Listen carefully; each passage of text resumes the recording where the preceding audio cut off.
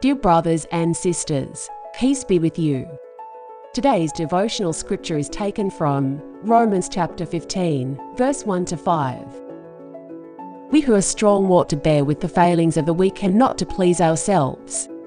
Each of us should please our neighbors for their good, to build them up. For even Christ did not please himself, but, as it is written, the insults of those who insult you have fallen on me. For everything that was written in the past was written to teach us, so that through the endurance taught in the Scriptures and the encouragement they provide we might have hope. May the God who gives endurance and encouragement give you the same attitude of mind toward each other that Christ Jesus had. Let us pray. Lord, bring your salvation to our household and fill our home with your joy. Amen. May God keep us together in love and joy. Today's devotion is brought to you by Growing Faith at Home Ministries.